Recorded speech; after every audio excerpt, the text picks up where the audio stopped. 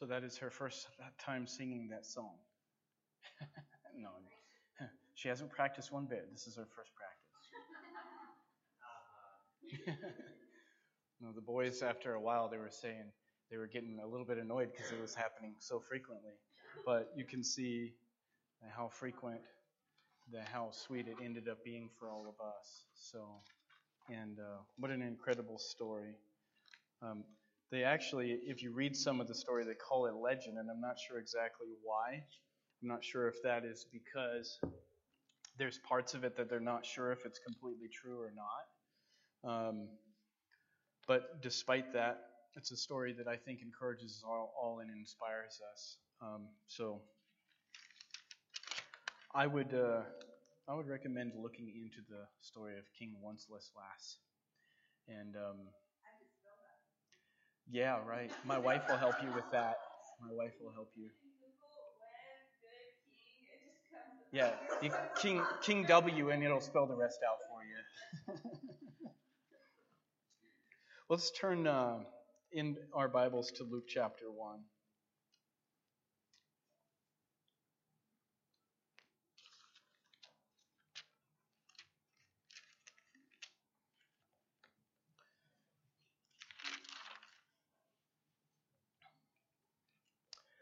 There'll be a little bit of reading here to cover the story, the Christmas story, but I feel like before anything should be preached, I think that it would be best for us to hear the story right out of Scripture just as it says it.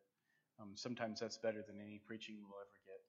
So Luke, and I might actually ask for some volunteers. So if you get to volunteer, or I voluntold you, just make sure to read loudly. So Luke chapter 1, starting at verse 26.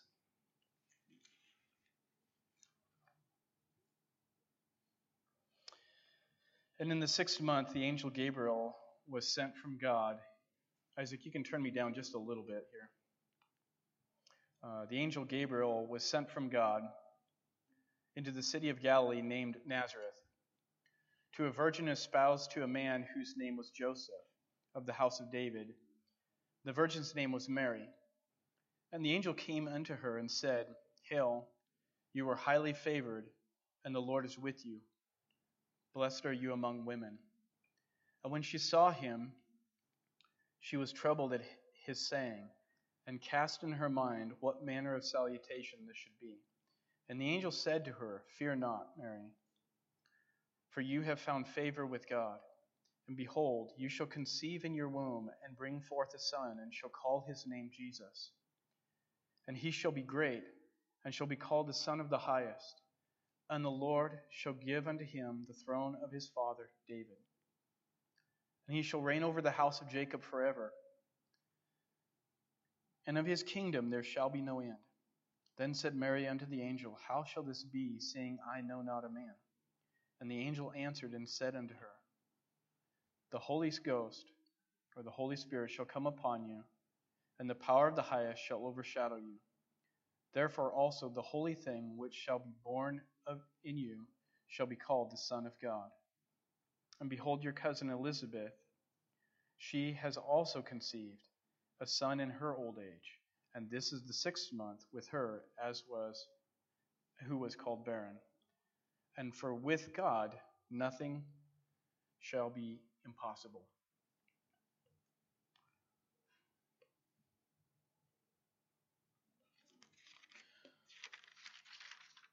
So this is what I would call the first miracle. This wasn't the virgin birth, this was the virgin conception. I'll get back to that here in a little bit, but I think we'll just go to the second part. So if somebody would be willing and bold enough to go to Luke chapter 2, and I would like somebody who would read verses 1 through 7. Anybody read verses 1 through 7?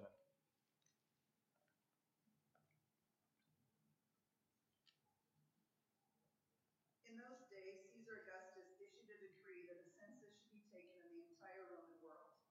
This was the first census that took place while Quirinius was governor of Syria, and everyone went to his own town to register. So Joseph also went up from the town of Nazareth in Galilee to Judea, to Bethlehem, the town of David, because he belonged to the house and line of David. He went there to register with Mary, who was pledged to be married to him and was expecting a child. While they were there, the time came for the baby to be born. Then she gave birth to her firstborn son, a son. She wrapped him in cloths and placed him in a manger because there was no room for them in the inn. And then if somebody, which I actually titled that the second miracle, and I'll explain that later. And then what I call here the third miracle, Luke chapter 2, and this will be a good handful of verses, so 8 through 20. Luke chapter 2, verses 8 through 20.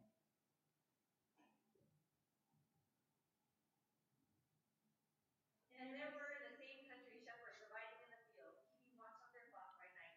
And lo, the angel of the Lord came upon them, and the glory of the Lord shone around them, and they were sore afraid. And the angel said to them, Fear not, for behold, I bring you good news, good tidings of great joy, which shall be to all people. For unto you is born this day in the city of David a Savior, which is Christ the Lord. And this shall be a sign unto you: ye shall find a babe wrapped in swaddling clothes, lying in a manger. And suddenly there was with the angel the multitude of heavenly hosts, praising God and saying, Glory to God in the highest, and on earth peace, good will toward men. And it came to pass, as the angels were gone away from them into heaven, the shepherds said to one another, Let us now go even unto Bethlehem, and see this thing which has come to pass, which the Lord hath made known to us. And they came with haste, and found Mary and Joseph and the babe lying in a manger. And when they had seen it, they made known abroad the saying which was told to them concerning this child. And all that they had heard, it wondered those things which were told to them by the shepherds. But Mary kept all these things and pondered them in her heart. And the shepherds returned, glorifying and praising God for all the things that they had heard and seen as was told to them. Amen. And then lastly, and I still include this within what I call the third miracle, would be Matthew chapter 2, verses 1 through 12.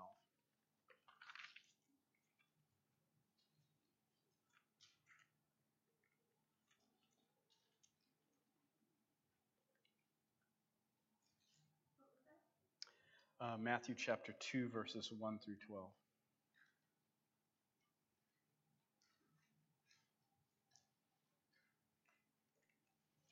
Now when Jesus was born in Bethlehem of Judea, in the days of Herod the king, behold, there came wise men from the east to Jerusalem, saying, Where is he that is born King of the Jews? For we have seen his star in the east, and are come to worship him. When Herod the king had heard these things, he was troubled, and all Jerusalem with him. And when he had gathered all the chief priests and scribes and all the people together, he demanded of them where Christ should be born. And they said to him, In Bethlehem of Judea, for thus it is written by the prophet, And thou, Bethlehem, in the land of Judea, art not the least among the princes of Judah, for out of thee shall come a governor that my people shall rule my people Israel. Then Herod, when he privily called the wise men, inquired of them diligently what time the star appeared. And he sent them to Bethlehem, and said, Go and search diligently for the young child, and when you have found him, bring me word again, that I may come and worship him also. And when they heard the king, they departed, and lo, the star which they saw in the east went before them till it came and stood over where the young child was. When they saw that star, they rejoiced with exceeding great joy. And when they were come into the house, they saw the young child with Mary his mother, and fell down and worshipped him. And when they had opened their treasures, they presented unto him gifts, gold, frankincense, and myrrh. And being warned of God in a dream, they should not return to Herod, they departed into their own country another way.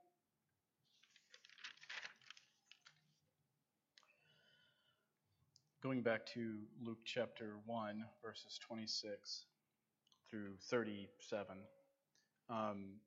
We've read the first part of this miracle story. And as one of our songs had said, that Jesus was born that men may no more die, and that men may be saved. And so we think about the purpose of why I was born, and we say this man was born for this. So if he's an athlete and super talented in an athletic ability, we say he was born for that. So it's like they found their niche in life, and this is what they were born for. And so when we think of the story, the Christmas story told to us, we have to realize that that's what Jesus was born for. He was born for the purpose of our salvation, to liberate us, to give us freedom. And there's more to that freedom than, and I think this is where we kind of misunderstand, is that harnessed in the story, this Christmas story, is a lot of hardship, a lot of struggle. And it isn't the alleviation of all struggle. And that, to some, that would be what we would call freedom. But if we take a deeper glance at the story of Christmas, we find that God invests His miracles within the hardships, within the troubles and the stresses that come in. And I was talking to my wife last night. I was like, how many times, when have we really felt like a Christmas came in our life and we were hardship-free, struggle-free, stress-free? Oftentimes it seems like this time of the year for many people is some of the hardest times of the year. And we don't want to admit that, even as Christians, that when we're on the precipice of the celebration of our Savior's birth, that we are struggling worse now than we have in any other time in our life. And as I spent time pondering, Lord, what does this story mean to us today? And I thought, it seems to me that we have to tell the story in light of the facts. And so I want to share a few of those with you, or go back over them again. We read them, but I don't know if we caught them while we were reading them. So in this story, in this part of the story, in the first few verses of chapter 1 in Luke, we have the virgin, what I call the virgin conception. So God is giving this promise that He is going to, through the Holy Spirit, going to conceive within Mary's womb the Christ child. Now, this is important to think about because there was a lot of things happening. First of all, she was looked at as a woman who had committed adultery by everybody else around her, because this, to the world around them, is an impossibility. And so it seemed more likely that she had been with some other man outside of Joseph, or that Joseph was the father to this baby, but that couldn't be legitimized. But imagine not the publicity, but the shame that she's going to feel in that moment. And, this is what piques our curiosity in Christian faith, because we're like, God, why? But the truth of it is how could it have happened any other way? There's no way that God can do this kind of a miracle and the woman end up with this child and pregnant, and for it not to be pretty well aware that it had happened. And Joseph knowingly couldn't name himself the father. So there's a lot, I'm sure, that not only do we not know, but we can only imagine the stress that came. And he was willing to put her away privately, the Bible says. So notice that this is going to cause a divorce, so that he could at least do everything he could to uphold her honor. And yet the Lord said, no, you're not. You're going to marry her. And we want to remember that when God sometimes has to do what He has to do, He can't remove every trial. And He's not going to take away every hardship in it. And this is just one of them. But yet I want to think about something here. She's having this, and it says Mary ponders in her heart. She's trying to take in, is this for real? Is it possible that all of the women of the world, from the beginning of time to the end of time, I will be the only woman who will ever carry within her womb the Son of God? How is this possible? And I don't know how you would be thinking of that, but I would be, from my standpoint, I'd be thinking, I don't know how God decided on me. Why me, Lord? And obviously God has His mind and His plan there. But I think this is what's tremendous about that story, is that I'm more than sure that when Mary was pondering it, she didn't see in herself the worthiness, or the worthiness above all others for such a thing. And that's important to us, because as you're stepping into what God wants to do in your life, what God promises you, what God favors you in, specifically you, individually, you are going to experience and carry a promise that God gives to you personally, and you can't boast in that you were worthy of it. You get to enjoy the humility of it. And the more we embrace what God does through humility, the more God can do through that. And so here is Mary, and she's experiencing something so phenomenal. I can't imagine. And so here I said, imagine the universe. Here it is, the scripture says, and I mentioned this earlier, cannot contain him, speaking of God. And yet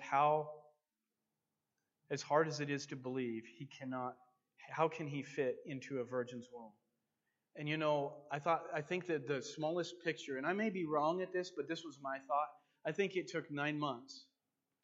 And I'm gathering if I understand Scripture right. And so I don't think that we're looking at the baby in the manger. I think we're looking at the smallest form of human conception somehow God made his way into. So just like anyone beginning the stages of birth, I think that that's the same thing we're looking at. Now, I might be wrong, so this is some of my own postulating, I guess. But even if not, I would say this. Do you know in any biblical account of any miracle greater than this? It stretches our imagination beyond anything. How can the universe that cannot contain the Creator itself somehow manage to get inside of the womb of a virgin? And I think the reason why we need to see this is because of all miracles that God will ever do, He wants us to know that the most important miracle that ever took place on the face of the earth was the conception of Jesus Christ. He wanted us to know that no matter what happens in the world around us, no matter what, that because He sealed this miracle, the most impossible miracle, the most difficult one, and He made that one happen, that there's nothing you or I will ever face in this life that will be too great for God. And so if you'll go back and look into verse 37, the angel makes sure that Mary sees this and understands that. Look in I'm over here in Matthew. Let's go back to Luke chapter 1. And I'm going to actually read verse 36, just proceeding. And behold, your cousin Elizabeth, she has also conceived a son in her old age, and this is the 6th month with her who was called barren. For with God nothing shall be impossible.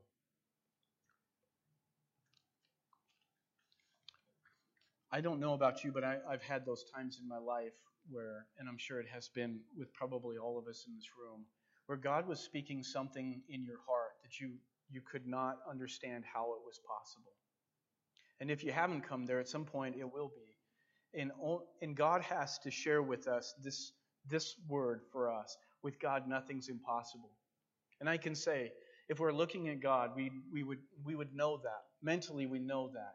But when we're facing incapabilities and personal struggles within our own life, this is where the rubber meets the road. This is where it's the most solid and most difficult thing to tackle. This is mine. This one belongs to me. I own this struggle. And God has said, God has declared that nothing is impossible.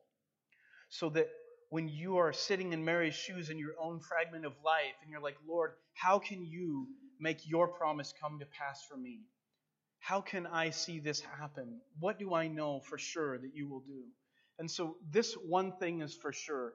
God didn't promise Mary that from this time forward, that all the transitions and things that had to take place to bring Jesus into the world were going to be trouble-free, or not without extreme difficulty. But one thing she could know, that no matter what I go through, no matter what I face, no matter what trial I'm going to deal with along the way, I know that this child inside of me is going to be born. I know that much. And we can go back to Abraham and remember what God had told to Abraham. And he said to Abraham that I'm going to give you a son. And he waited till Abraham was almost 100 years old. And the scripture says of Abraham that Abraham believed and that he was strong in faith, giving glory to God, and that he was fully persuaded that what he had promised, he was able also to perform. Now I can say there's a lot of things that we would like to say, Lord, could you not also along the way, while you're performing this problem, make everything else easier in my life? Take away the other trials that come with it. And God's not going to guarantee that, because part of the sweetness, part of the joy, part of the fullness of God's promises and provisions given to you is from the cup that you drink with it. So when you suffer and you receive the promise and you receive the miracle, you're going to enjoy it more. As we've often said, if you're the more thirsty a man is, the more he's going to enjoy when he actually gets the drink of water. And so God establishes sometimes the beauty of it. And honestly speaking, and I'm more than sure any of us who've gone through a trial and God's brought us safely over to the other side and revealed himself more through it, I think we all agree, is that we cherish those moments of hardship because he was holding us. He was strengthening us. He was establishing a validity in our faith to him while we were going through it. And so we actually, in a way, almost long for that trial. I remember a man one time, he said he went through the hardest trial in his life, and he struggled so badly. But he remembered when God brought him out and how the Lord had revealed himself to him. And he said this. He said, I would have done it 1,000 times over. After knowing what God did through this, I would have gone back through that trial any time afterwards. That is how God establishes himself in our life. And so, yes, we are probably painfully going to pray, Lord, please take this away. I believe in your promise, but along the road, this is the difficulty here. So I wrote this, not a million. This is not 1,000,001 or 1,000,000,001. This is only God can. There is no recorded miracle in the Bible as large as this one. So when you carry your next prayer request to God, remember this when you pray. Remember this. We can pray, Lord, you healed, you opened the eyes of the blind, you raised the dead man to life. But you did something even far more phenomenal than that. You birthed your son in the womb of Mary. And nothing else can trump that.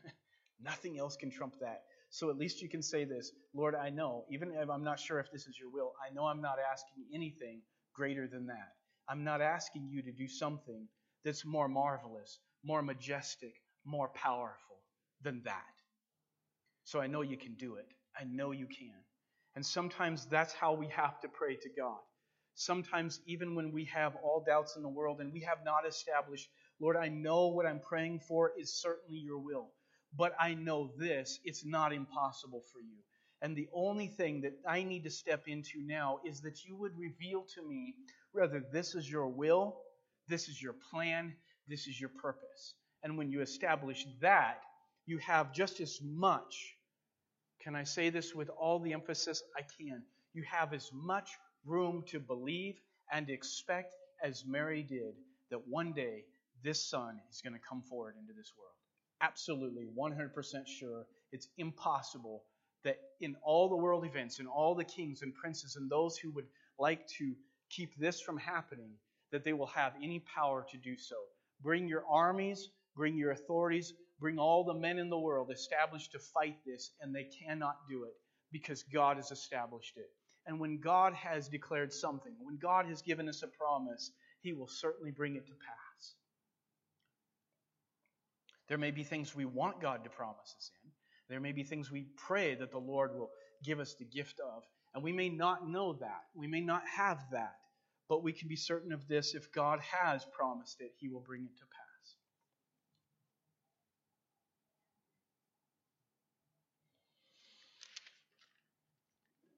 So then we move to the second miracle, which is in Luke chapter 2, verses 1 through 7. And there's so much more that could be said there. But I feel like I want to move to this part of it because this is where it gets real for us. And let me reread these few verses again. And it came to pass in those days that there went out a decree from Caesar Augustus that all the world should be taxed. Don't you love that? And this taxing was first made when Cyrenius was governor of Syria. And all went to be taxed, every one into his own city. And Joseph also went up from Galilee out of the city of Nazareth to Judea, into the city of David, which is called Bethlehem, because he was of the house of the lineage of David, to be taxed with Mary his espoused wife, being great with child. And so it was that while they were there, the days were accomplished that she should be delivered. And she brought forth her firstborn son and wrapped him in swaddling clothes and laid him in a manger, and because there was no room for them in the inn. You know, and packed in these 7 verses is about all the hardship anybody could possibly endure, and stress, and struggle, immersed with it. Because here she is ready to deliver. This is her due date. We don't know if she's got 5 minutes or 5 days, but we know this is her due date, and we are being taxed and required. So this is financial stressful time, I'm sure. And doesn't this holiday season meet most of us in that criteria of financial stress time? And we're beginning to wonder between some people are wondering, can I pay my bills or can I buy presents? And this is the time where most people are probably going to make the sacrifice. I'd rather my bill be late. I want to give gifts. And this is the time of giving gifts. And this is the time we celebrate and cherish those moments. And we love and anticipate looking at the children's faces, the glow, the joy of that, just as they unwrap gifts. And yet, the reality is that it feels like we're being taxed. It feels like we're having to go through the financial stress.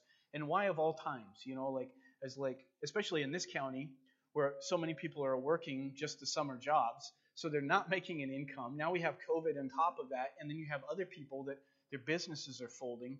This is probably for many people in this county one of the most difficult times, or they might be able to pronounce this is the hardest time I have ever faced in my life. And I read this story and I think, you know what, that's interesting because Joseph and Mary went through things that not necessarily line perfectly up with everybody else's trial and everybody else's suffering, but enough suffering for us to know that whatever we're going through, we have somebody to share in that same fellowship of suffering with us. And look what God did. Look what God did. And so they're being taxed, and then he's taking his wife. Now, I don't know. I think naturally a woman, I would just guess, married for 16 years now, and I would guess that my wife, unless the Lord was giving clear direction for this, would have a hard time for me to take her on this trip. Now, this isn't a road trip in a nice, cozy Cadillac, 60 miles an hour to the hospital. This is probably on a donkey on feet, rugged terrain, while you're ready at any moment for your water to break and this baby to come out.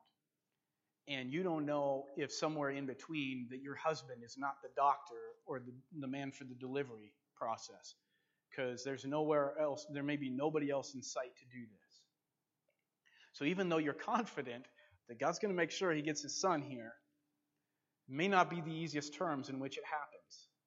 And hopefully they were aware of Bible prophecy means this is going to happen in Bethlehem, but it doesn't mean that it's going to be easy for me on the road all the way there. And I only can imagine, and you ladies that have been pregnant, you can imagine way better than I can what in the world that would look like and how hard that would be. You know, it doesn't say how Joseph and Mary reacted toward one another in this time. It doesn't tell us. Was there strife between them? Did they argue? Or was Joseph a very calm, collected, very gentle, very kind man? I would like to think of him like that in at least most of the way, if not entirely through this. And I don't need to see if Joseph had any flaws. I don't need to know what his flaws were to know what mine are. And to know that that probably would not have been the case with me. But also realizing that this is the time I would want to give my wife the most compassion. And perhaps, maybe we should say this, along the path of difficulty, that they found the compassion of their love greater for one another than they ever had in any other time in their life. And maybe what came forward in that time was actually the thing that made it most blessed. And so, would we walk 1,000 miles in difficulty and trouble and stress, only to have revealed in our marriages, revealed in our relationships with those that are closest to us, that kind of depth of love? And we don't know if that was what the case was. We really don't. The Bible does not tell us. But we know it was possible. And then in verse, so they were being taxed. She was going on what if I understood correctly, what I had researched on it was this could have been anywhere between a 4-day and a 7-day journey. John, does that sound familiar to you? So a 4-day to a 7-day journey, anytime this baby could pop, feeling, it's just that close. And then you get to the location where this is supposed to happen, and it is full of people. And while I was gone away from the weekend, I was looking forward to getting back home, because I was like, I was in the Dalles, and you have loads of people with their masks and everybody running around like crazy. And I was like, this is a circus. And there isn't any place in Wallowa County that's even remotely close to this. And I can only imagine that even that was probably nothing compared to what Joseph and Mary were facing when all these people are gathered together. And to such a degree that not only was there no place in the inn, but there was nobody that was willing to give their place up in the inn for them. And I'm sure that Joseph had pleaded and did everything he could, just like any husband. It's like, my wife is ready to have a baby. It's not just finding a place to rest. I mean, is there anybody out here that has any situation more dire than mine? Let me in. And I'm sure he gave every effort as he could, but nobody gave them that place. And I wonder is that sometimes we harden our hearts because we see the way the public treats our Lord and the way the people treat him. And under those circumstances, we just feel like calling out curses upon them rather than, Lord, just help me realize that somehow your hand of providence has orchestrated the events, and your intention was not for us to have this baby in a manger, because if you had, you would have made a way for this. But there was a reason why this baby had to be born in a manger. Do we all get that? Do we all understand it? No, we don't completely. But we know there must have been a reason. And so here it is. And the manger is not, as I've been told, it's not a cradle. It's not a bassinet. It's nothing of that sort. Can we turn this down just a little bit more? So it is a feeding trough for an animal. I'm sure they used the cleanest hay or straw that they had available. But imagine God's very Son, God himself coming to us, not just in the form of a baby, but when he arrives, he's born and put into a feeding trough. Is this not God taking the most humble position on earth to show that the greatest of kings, the greatest of lords, the most divine and majestic, makes sure that there's no man that can say, I have humbled myself greater than my God. I have done something that's beyond what God has done. That no man will ever say that. And I wonder if these circumstances unveil not only the love and the depth of God's love for us, but the humility to reach down into humanity and do something in our deplorable and dark condition. And even kings could not imagine themselves doing this. Even peasants probably couldn't imagine themselves having their baby in such conditions like this. And yet God does it. Because he knows that there's going to be a world full of people that are going to say, in the circumstances of their life, they can't imagine God dealing with such a hard situation, such a difficult time. And so I don't know, but I doubt that there was probably prejudice in the heart of either Joseph or Mary, but gratefulness that they even had a place in the animal inn. You know, there's a place in the barn for us to take care of this, and that God still did. See, this is the thing. When you get to look this Christ child in the face, and some of it, I think probably all of us have heard that song, Mary, Did You Know? And the best verse, the one that hits me closest to my heart is, Mary, did you know that when you kissed your little baby, that you kissed the face of God? Do you think that there was anything that they suffered along this path that compared to that? That when you hold your little baby, you're holding the Savior of the world? Is there anything? See, this is the thing that we don't realize, is that when God does what He's going to do in our life, it's going to be so full of the occasion of joy. There's going to be such celebration that everything that you've had to walk through in suffering will not compare to this moment. To this moment. Take you back into the Bible in another time. Mary, and she's looking at the gardener, and she says, "Where have they taken my Lord?" And when she finally sees him, and he calls her name, she says, "Rabboni," Master. And all of the love and the joy and the compassion of her Savior stored up within her.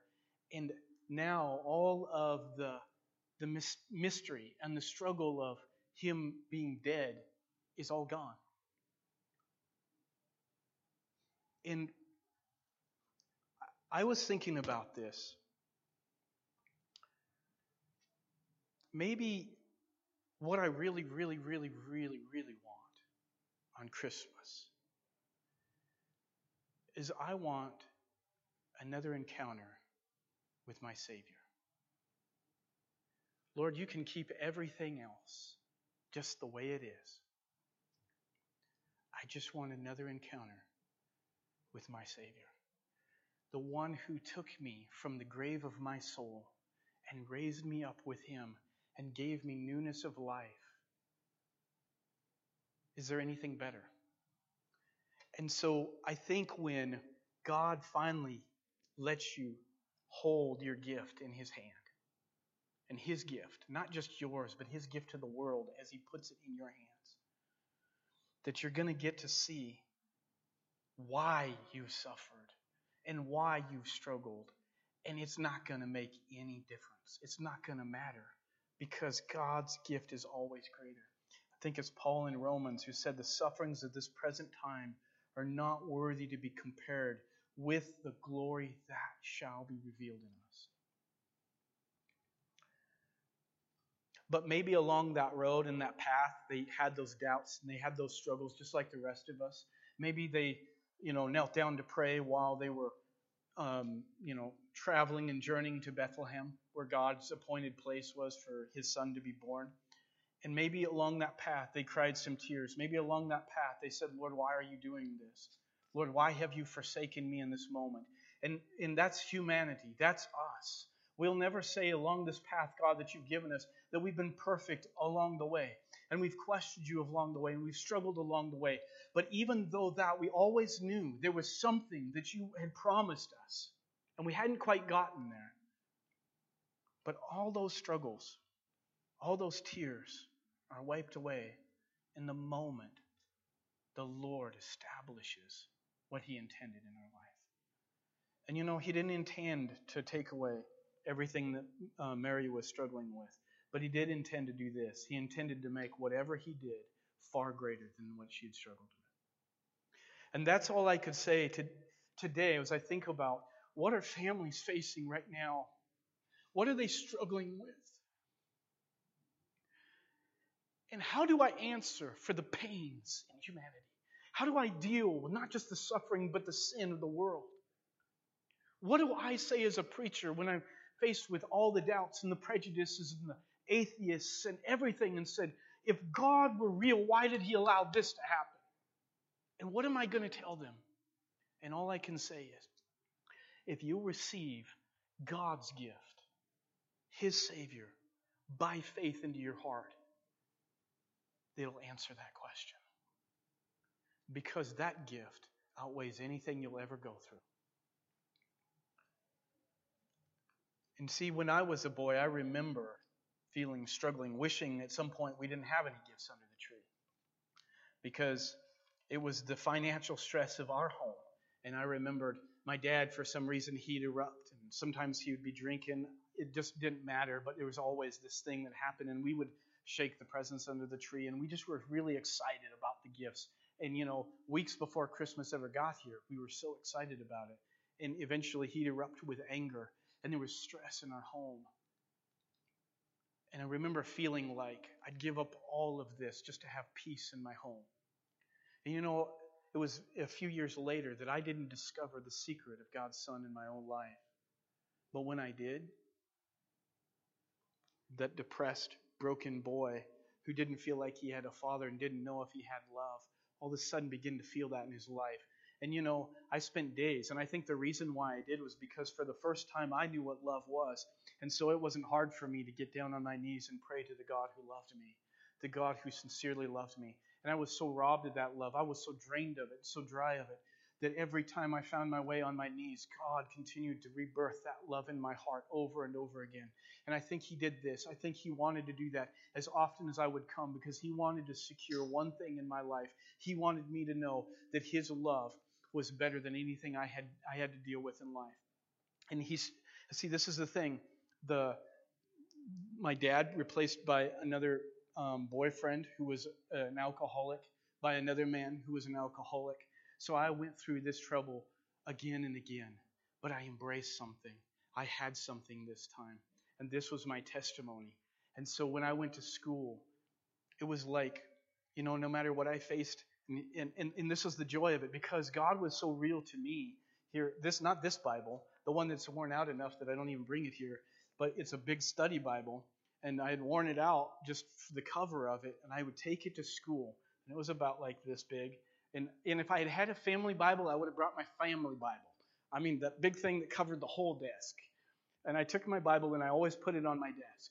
And then I wanted to boldly, any way that I could, I wanted to make sure that this Savior who came into my life, the one who's the best gift that I've ever had, the most loving Father that I'll ever know. And I never liked the t-shirts with lots of words on it because I knew that somebody had to be there long enough to read it. I wanted the one who boldly said whatever it needed to be said right then and there. And so I had the one that said Jesus won, Satan lost. And I would carry that, I would wear that shirt. And if not on that day, I had the one that said black shirt, black shirt in hot pink letters.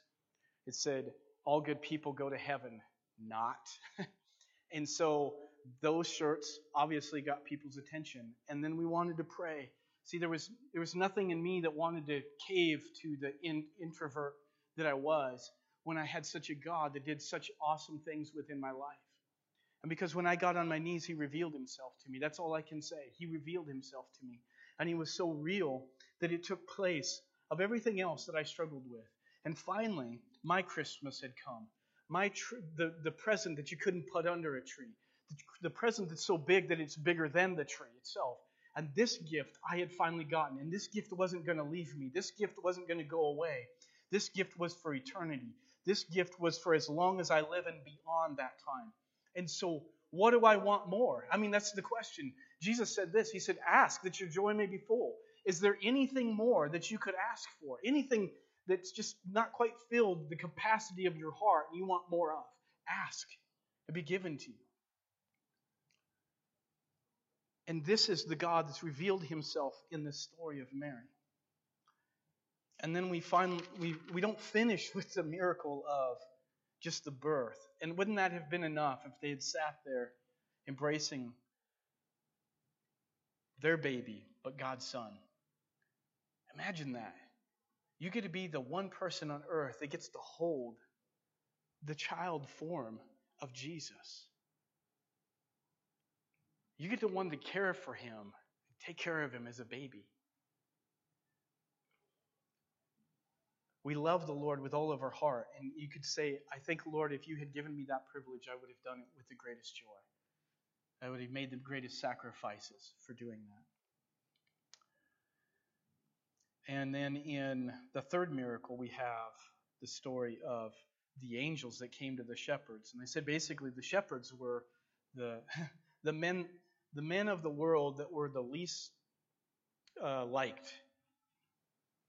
And yet they came to the shepherds. God has a way of finding his way into the corner of the most humble and most broken person there is. You know, we read the story of Hannah, and she couldn't have a baby, and yet here it is. God says he lifts the humble, and he gives joy to them. And so he did. And so here we are, the shepherds, and probably these men would think of all people that God wouldn't visit, and all the people that God probably wouldn't reveal himself in such a great way, we're it. We're those people. And, you know, I think that I could probably say that in different points in my life too. It's like working in a junkyard, a dirty old boy, you know, and I'm like, would God reveal himself to me? And you might look at yourself in that way. You might think, who am I? What am I? And God likes to hear people that say that. I think that God has this special angel from heaven. That's just saying it for the fun of it. But I think that he does, in a sense. He has a special angel of heaven gone on assignment for those who think the least of themselves. And in his heart, I think he says, I want to show myself to those. And so here were those people. They were the shepherds. And they were the ones considered the least. And an angel of the Lord comes to them and reveals. And this is the only place where we see that the angels of the Lord are showing themselves to the shepherds and saying and proclaiming everything that God had said to Mary was now being said to these shepherds. And here he is. He's born. It's happened. All the things that the prophets all the way from Genesis to Malachi had been prophesying, here it is. It's happened. And he's here. Go find him. And this miracle was so amazing. And let me just reiterate some of the verses here. And in verse 8, that there were in the same country shepherds abiding in the field, keeping watch over their flock by night. And lo, the angel of the Lord came unto them, and the glory of the Lord shone around about them, and they were sore afraid. And the angel said to them, Fear not, for behold, I bring you good tidings of great joy, which shall be to all people. For unto you is born this day in the city of David a Savior, which is Christ the Lord. And this shall be a sign unto you, and you shall find the babe wrapped in swaddling clothes, lying in a manger. No mistake. And I don't know. I haven't had an angel visitation. And some people who said they've had an angel visitation never seem to have that reaction. I won't say that they didn't have an invitation from an angel, but I think the ones where God really wants to make sure he gets his message across, that those are the ones that scare you. Those are the ones that make you afraid. And so here it is, they were afraid, but I think this is a day that they're going to remember the rest of their lives. And when God has an announcement to make, he makes sure that you never forget it. And these are the things that we need from the Lord. When we remember Christmas, we need to remember God saying something to us we'll never forget. And then the last one is the wise men. And this is what's unique about the story of the wise men, is because they were just basically using astrology, and there was the star was in the sky, and they knew which way to go.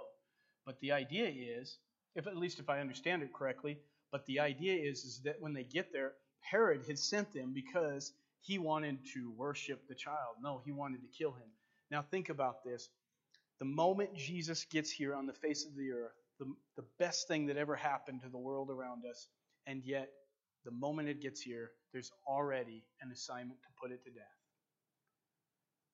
And this is what's really important, I think, for us as we go forward, not just this Christmas season, but in the rest of the year for our life, whatever we're going to deal with and face, is, do you not know that God wants to do something, but it's not going to be without adversity?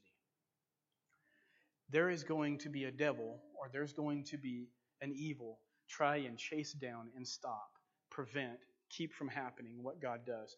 In some ways, that tells us that God's the head of this. The other thing it tells us is to make sure that we do everything within our hearts to hold on to what God has given us. Because sometimes, even after God's given you that promise, you're going to have to keep praying. Lord, keep this moving. Keep doing what you're doing. And keep unfolding what you're unfolding here. See, what I see happen a lot of times in people's lives is the moment Jesus touches them, something of this world, and by its nature, seems to attack and find its way into your life.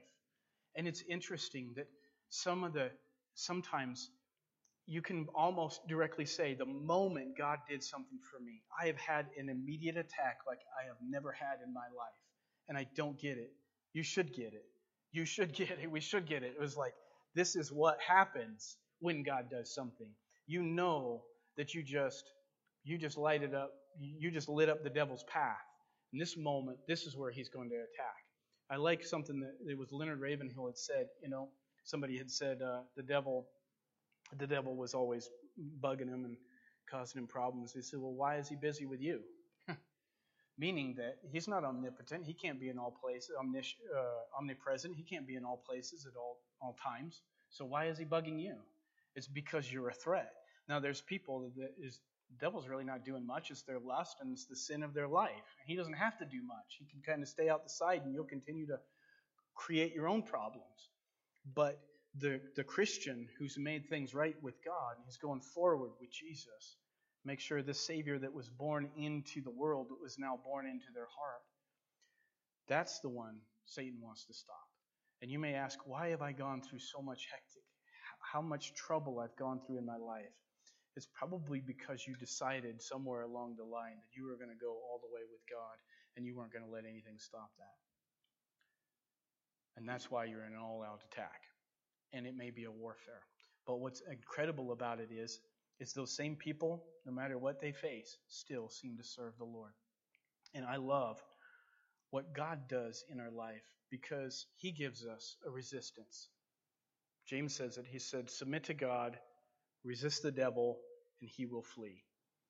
The focus is not resisting the devil. The focus is submitting to God. And I think the church is always being recalled back to that position of not is Jesus going to be born into our hearts, but how are we carrying him now that he has been born into our heart? How are we nurturing the Jesus that we hold in our life that's been born inside of me? How am I nurturing that? And some of us can walk away saying, I haven't been nurturing it. I haven't been spending my time with God. And I haven't been getting a download from the Lord that replenishes and strengthens me. And I just want to say this one more time because Jesus' goal for us was not that there was a charge and recharge, plug and unplug kind of effect. I just roll up my Rolls Royce to the fuel pump and just get fueled up again and then go out and ride until I go empty. I lose that charge. Jesus said called it an abiding relationship. And so when he talked about abiding, he never intended that you and I should have a common charge and recharge mindset in our Christian life. There was a constant supply. So basically we talk about it like a trickle supply, that I'm being charged every day. I'm staying at 100% because I'm maintaining that abiding relationship with God. And so this has been a huge area in my own life. And I would say this is the best thing we could do here in Christmas is, Lord, if I've been that Christian who gets on my knees maybe in the morning, and maybe it's more sporadic that, the issue isn't how often in this sense, but are you satisfied? Is it satisfactory? Do you feel like it is? And so you can say, I get on my knees and I have my hour in the day, in the morning, maybe in the evening, just making rough description here. But the idea behind it is, I didn't let you in during my work hours. I wasn't meditating. I didn't have a song throughout the day. I didn't abide with you. I didn't maintain my prayer closet mentality throughout my day. And I noticed, and I have, I've been there working busy, phone calls, crazy stuff going on. You feel like you're a New York businessman and you're not, but you're just going through all that craziness. And you're like, how do I, in those moments, bring God down? And the reality is, for most of it, it's just a loss of discipline. What I notice is when you're madly in love, you don't have to discipline being in love. You don't have to discipline the feelings that come with it. And you don't have to fight in order to make it happen because you want it. And you're tied. I remember that, when my wife and I were first dating, I remember feeling that I just can't wait to get done with work and spend my time with her. But while I was at work, all that same love was still deep in me. I just didn't get to be with the person, but I was having it. And I think the reality is that God gave us this Christmas story because he wanted us to not, I guess I would say this, to not be satisfied with the trickle, but to experience deeper than that. And all I know is that if Jesus said, abide in me, he meant it. And that's a whole deeper level for all of us. And I'm always encouraged when somebody tells me how the Lord throughout their week has been ministering to them. And that is his testimony. So praise God. Father, we just want to give glory to your name. Thank you, Lord, because Christmas is special. Because you were born